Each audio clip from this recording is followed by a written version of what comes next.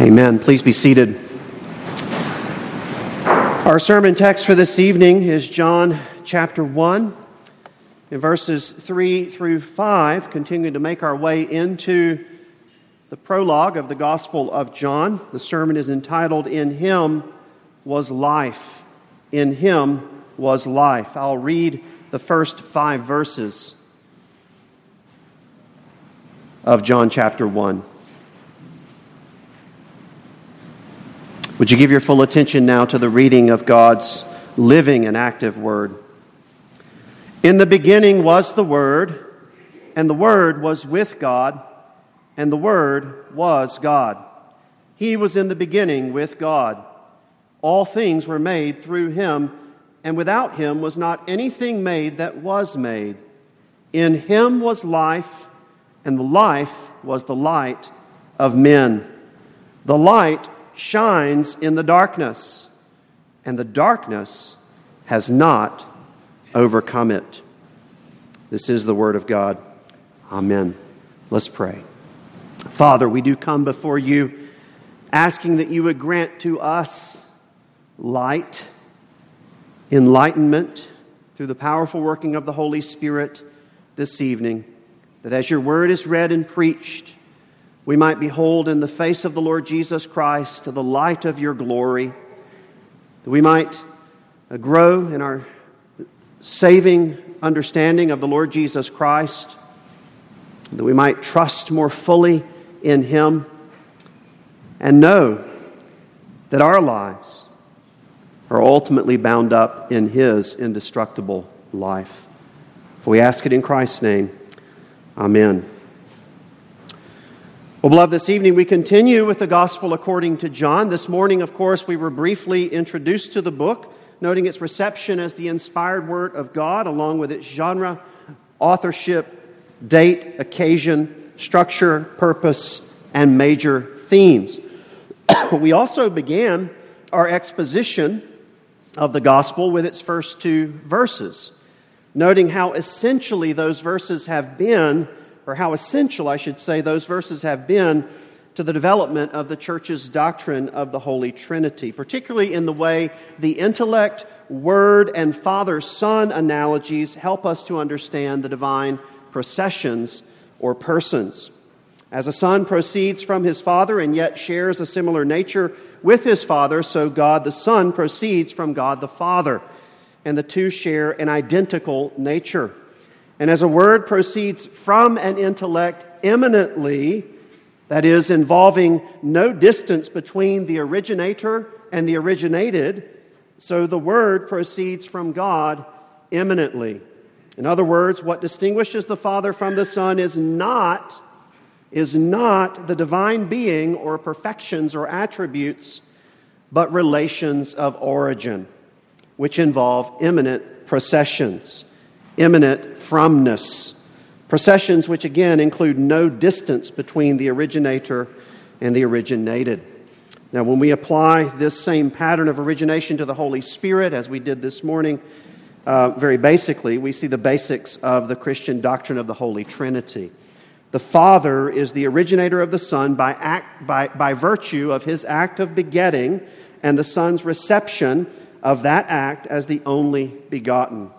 And the Father and the Son, as a single principle of origination, are the originator of the Holy Spirit by virtue of their act of spirating or breathing out, and the Holy Spirit's reception of that act as the one spirated.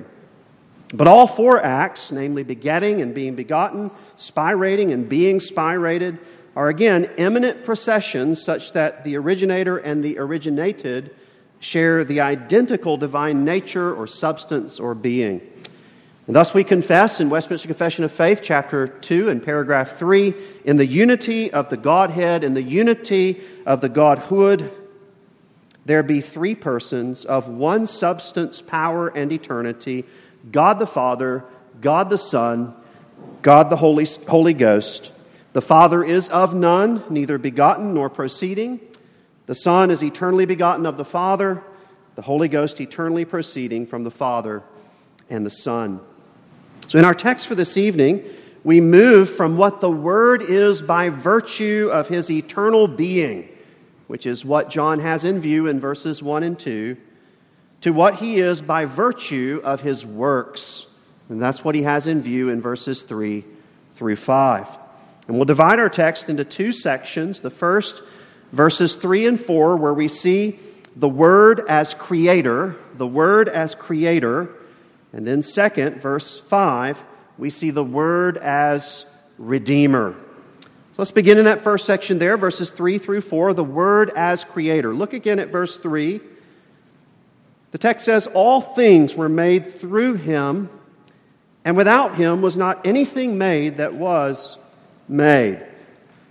So having begun his gospel with those familiar words, "in the beginning," which, as we saw this morning, allude back to the creation account in Genesis chapter 1, the evangelist now connects this Word, who was with God and was God from eternity, with God's creative work.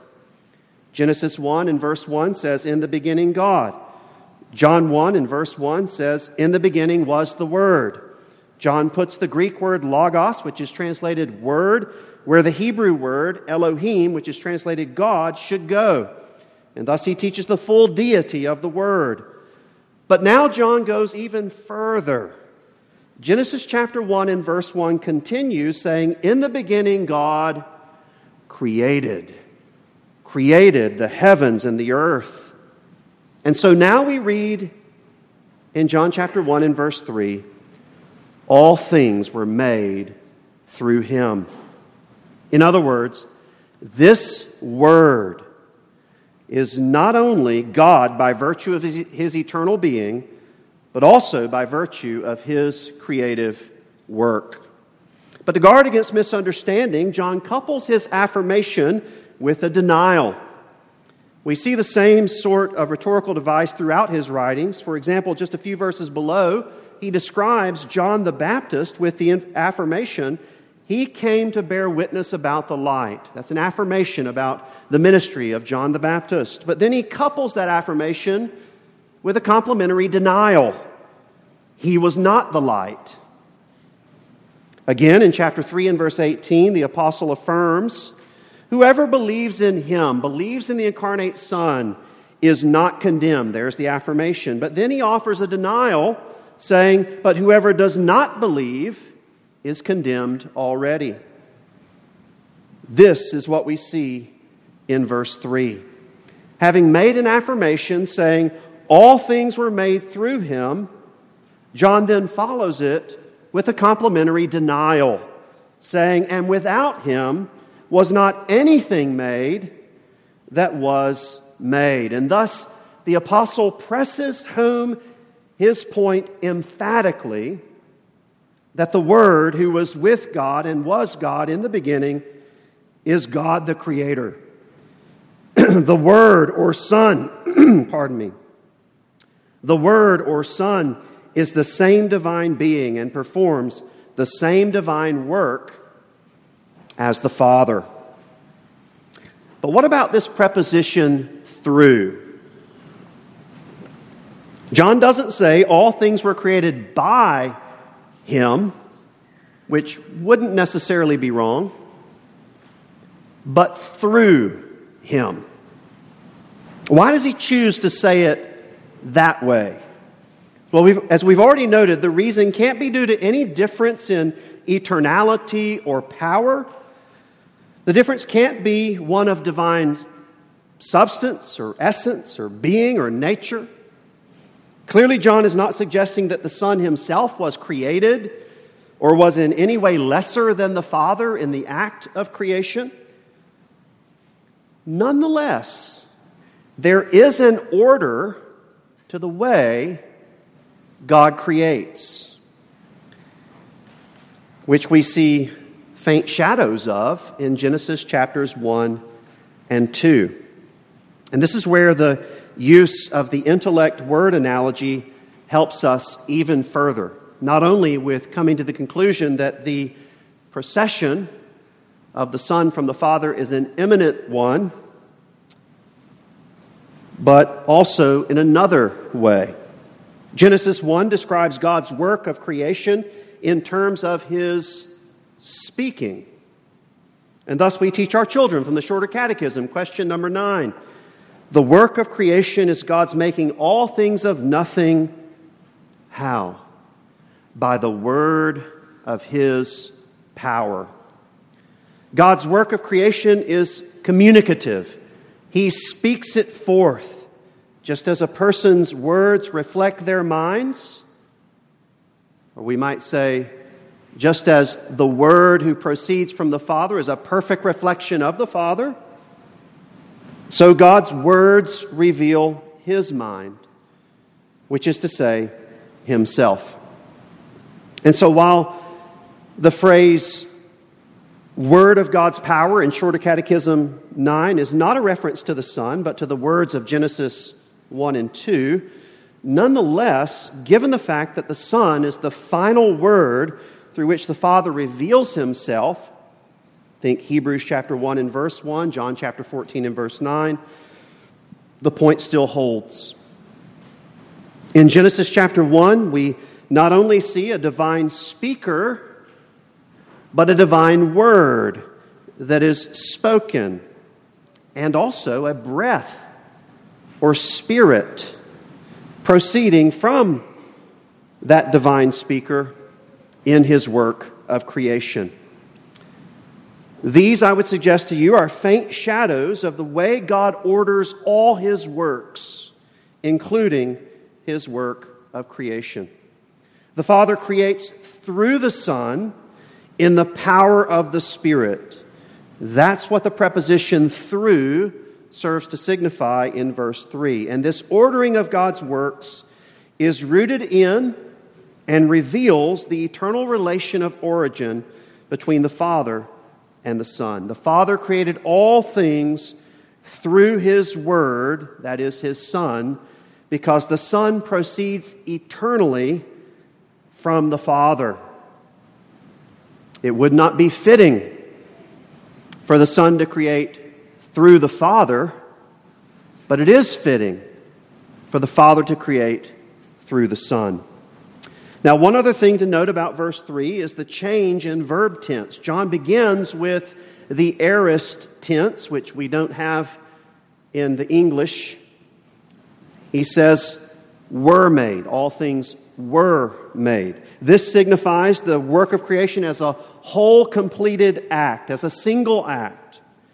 But then he moves to the perfect tense, saying, was made. And this signifies the continuation of that creative act and the continuing existence of all things in Him. All the things we see around us and some of the things that we don't see were created from nothing by the Father through the Son and continue to exist by the working of the same. The latter work is what we've traditionally called His works of providence. Later in chapter 5 and verse 17, Jesus will teach explicitly, saying, my Father is working until now, and I am working. And there He is most clearly referring to God's works of providence. What He's saying is He does the works of providence with the Father.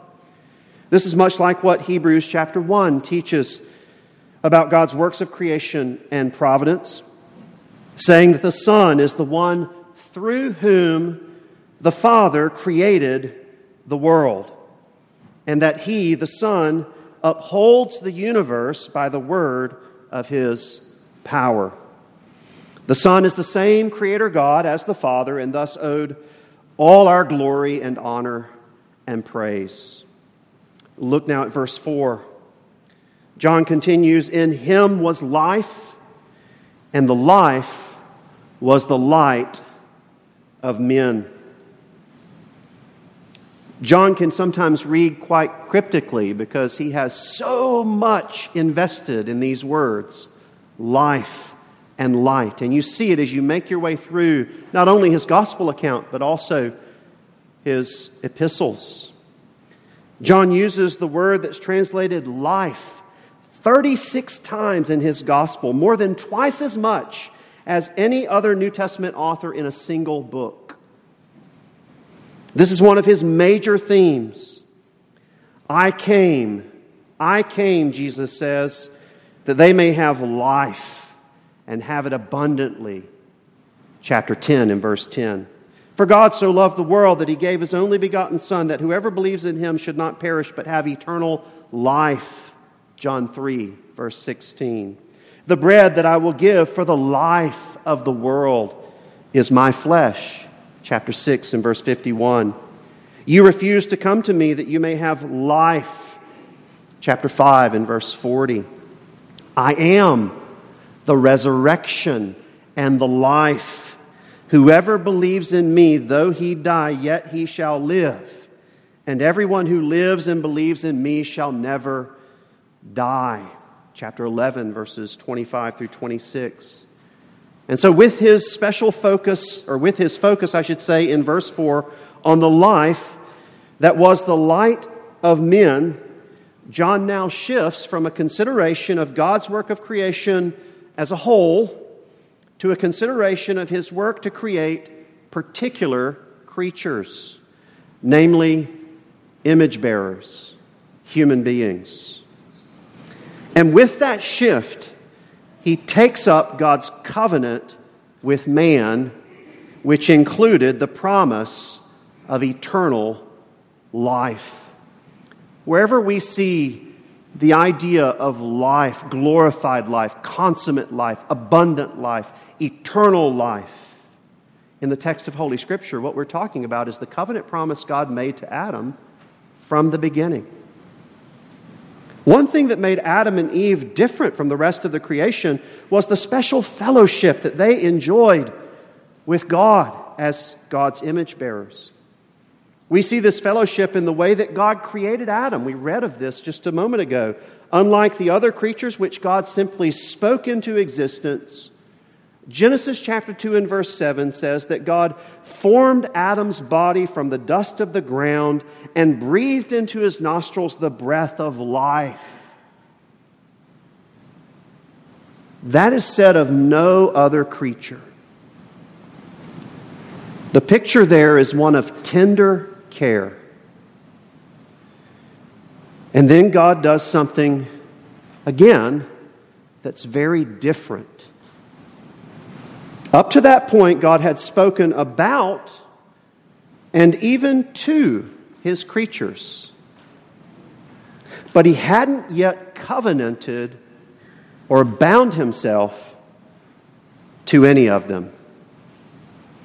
And then in chapter 2 and verses 16 through 17 of Genesis, God covenants with Adam and with all his posterity in him. As Westminster Confession of Faith, chapter 7 and paragraph 1 says, that they might have fruition of him. Listen to how beautiful this is. That they might have fruition of him as their blessedness and reward. So Adam wasn't simply created in covenant fellowship with God. He was promised consummate, glorified, eternal covenant fellowship with God on condition of his own works of obedience. He was promised, as 2 Peter chapter 1 and verse 4 teaches, creaturely participation in the divine nature. This is the life that was in the Father and the Son, which served as the light of men. As Adam walked according to this light, keeping covenant with God, he would continue in the enjoyment of God and eventually enter into that consummate fellowship, which is glorified life with God. Of course, Adam broke the covenant, rebelling against God, and thus forfeited that promise of life. He turned away from the light to the darkness and was lost. Which is why the Father sent the Son into the world. Jesus tells us as much when he prays to the Father in chapter 17 and verse 3, that high priestly prayer. He says, "And this is eternal life, that they know you, the only true God, and Jesus Christ, whom you have sent." And he tells us where this life comes from in chapter 5 and verse 26, saying, "For as the Father has life in himself, so he has granted the Son also to have life in himself." This life is the very being of God, in whom we live and move and have our being. Through the covenant of works in Adam, life was forfeited. Through the covenant of grace in Christ, it is received.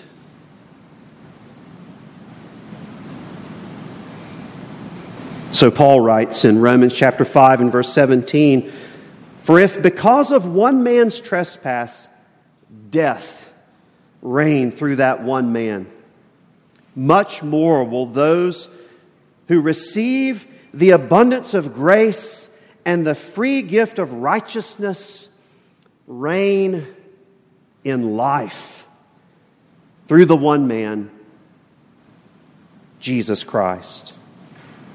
And again, the psalmist writes, Psalm 36 and verse 9, For with you, O God, is the fountain of life. In your light do we see light." Light is also one of the major themes of John's Gospel. Jesus says, "I am the light of the world. Whoever follows me will not walk in darkness, but will have the light of life." Chapter 8 and verse 12. And again, he says, "As long as I am in the world, I am the light of the world." Chapter 9 and verse 5. And again, "I have come into the world as light, so that whoever believes in me may not remain in darkness." Chapter 12 and verse 46. In other words, just as a lighthouse directs the way of a ship such that it harbors safely, so in the beginning, the covenant promise of life directed the minds and affections of humanity toward God, the giver of life. And the God to which it directed humanity was just as much the Son as the Father. Or we might say more precisely, it directed humanity to the Father through the Son. That brings us to verse 5, where we see the word as Redeemer. The word as Redeemer. Look again at verse 5. The text says, "The light shines in the darkness, and the darkness has not overcome it." Just as God created light on the first day of the creation week, such that the light dispelled the darkness, so John now appeals to that same image to signify the sending of the Son for our salvation. He speaks similarly in 1 John chapter 2 and verse 8, which says, "At the same time, it is a new commandment that I am writing to you, which is true in him and in you, because the darkness is passing away, and the true light is already shining." John makes very clear in that text that the time when the true light began to shine was the first coming of the Lord Jesus Christ. And he uses the images of light and dark to signify the antithesis between good and evil. We see the same throughout the Bible. For example, in 1 Peter chapter 2 and verse 9, the Spirit says, "But you are a chosen race, a royal priesthood, a holy nation, a people for his own possession, that you may proclaim the excellencies of him who called you out of darkness into his marvelous light."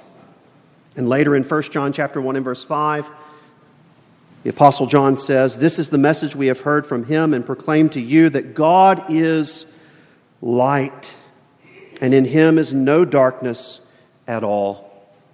In Christ's first coming, we see the spiritual warfare that has existed since the time of humanity's fall into sin, reaching its climax.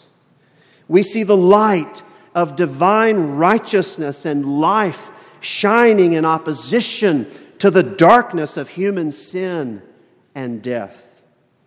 Just as the light that was created on the first day shined into the darkness and pushed back the darkness, as it were, so Christ was sent into the world to overcome the curse of sin and death, to push that curse back, as it were. Later in John chapter 3 and verses 19 through 21, which we read in our assurance of pardon this evening, Jesus teaches Nicodemus, saying, "And this is the judgment, the light," by which he refers to himself. "The light has come into the world, and people love the darkness rather than the light, because their works were evil. For everyone who does wicked things hates the light and does not come to the light, lest his work should be exposed. But whoever does what is true comes to the light, so that it may be clearly seen that his works have been carried out in God." This is a spiritual contrast. This is an ethical contrast. The Word or Son, who is the light, has shined into the darkness in the sense that he was sent into this sinful world to redeem his elect people from the curse of sin and death.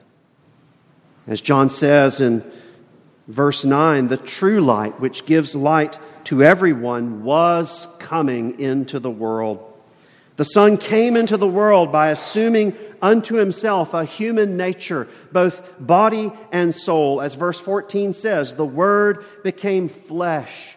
And thus this one who was simultaneously fully God and fully man, two natures united in the one person, the eternally begotten Son of God, gave himself up unto the covenant curse of death, that we might receive the covenant blessing of life in him.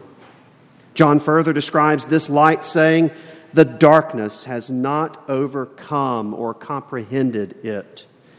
In other words, because this light is the self-sufficient divine life, which is the very being of God, he could not fail in his mission. Jesus actually secured the salvation of all those he came to save. He teaches this later in John chapter 6 and verse 37 when he says, all that the Father gives to me, that is the elect, will come to me, will eventually believe by the effectual call of God. And whoever comes to me, I will never cast out. In other words, I will save to the uttermost. Then again in chapter 6 and verse 44, he says, no one can come to me unless the Father who sent me draws him, and I will raise him up on the last day. It's in this sense that the darkness has not overcome the light.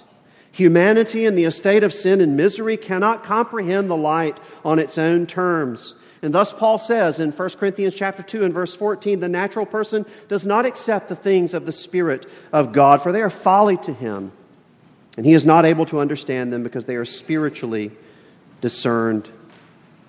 But praise be to God that the estate of sin and misery stands no chance against the grace of the gospel.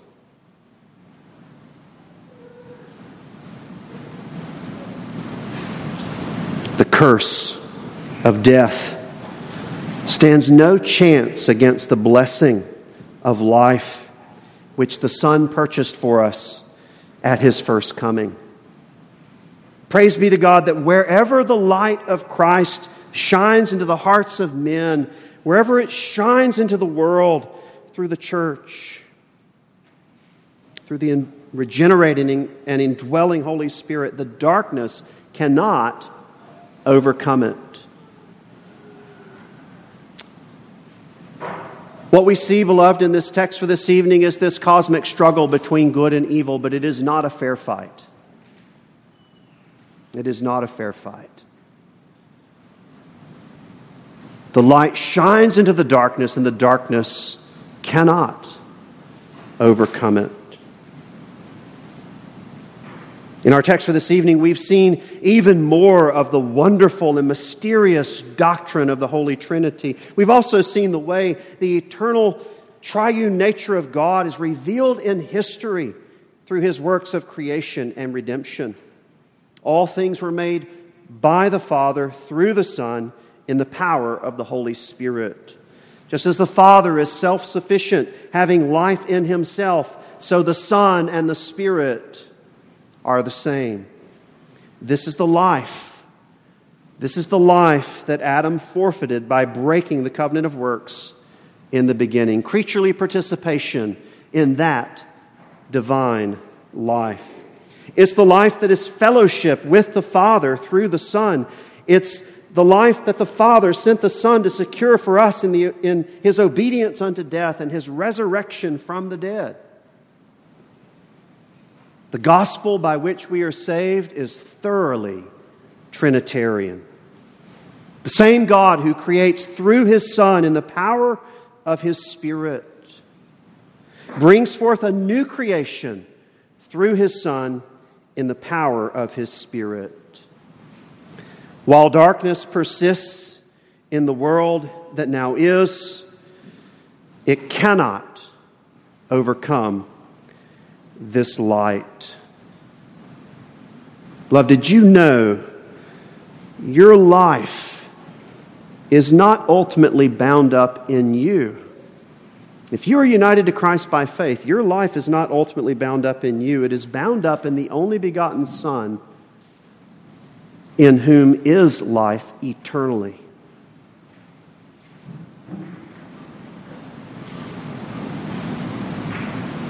First question of the Heidelberg Catechism speaks of the one to whom we belong. Why should we be comforted, not only in life, this life, but also in death? How can a person find comfort in death? The only way you can find comfort in death is knowing your life is not bound up in you. If it is, you will die. But if your life is bound up in the Lord Jesus Christ, who gave Himself for you, though you die, you shall live. This light pierced the darkness at Jesus' first coming. This life defeated death at Jesus' first coming. Death is the last enemy to be destroyed, but He is not the last enemy to be defeated. He has already been defeated at Jesus' first coming. Indeed, just as the Son was sent by the Father to be life and light in the world, so He sends His church out to deliver the good news of this life and light in Him, telling His disciples in Matthew chapter 5 and verse 14, along with the crowd that followed Him, now think about this for a moment in light of John's focus on Jesus, the light of the world. Jesus says, you are the light of the world. This is why Christians in the early church were called Christians. It means little Christs.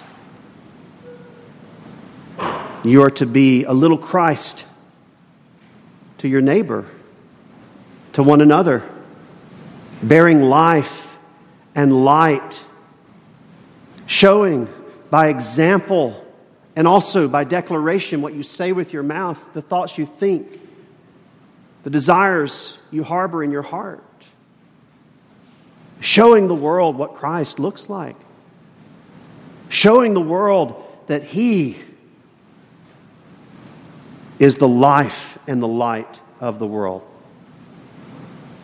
In Him was life, and the life was the light of men. Let's pray. Father, we give You thanks for Your word. We thank You for this particular text and what it teaches us about the glory of the incarnate Son of God, the only begotten Son of God, the Word who was with God and who was God in the beginning. We give you thanks that all things were made through him, and without him was not anything made that was made. We give you thanks that in him was life, and the life was the light of men. Father, we confess to you that none of us deserves this abundant life, this eternal life, this glorified life, which is ours by right, which has already begun in us by the working of the Holy Spirit, who has made us a new creation. But you in your grace and mercy have lavished this life upon us, enlightening our minds, enlightening our hearts,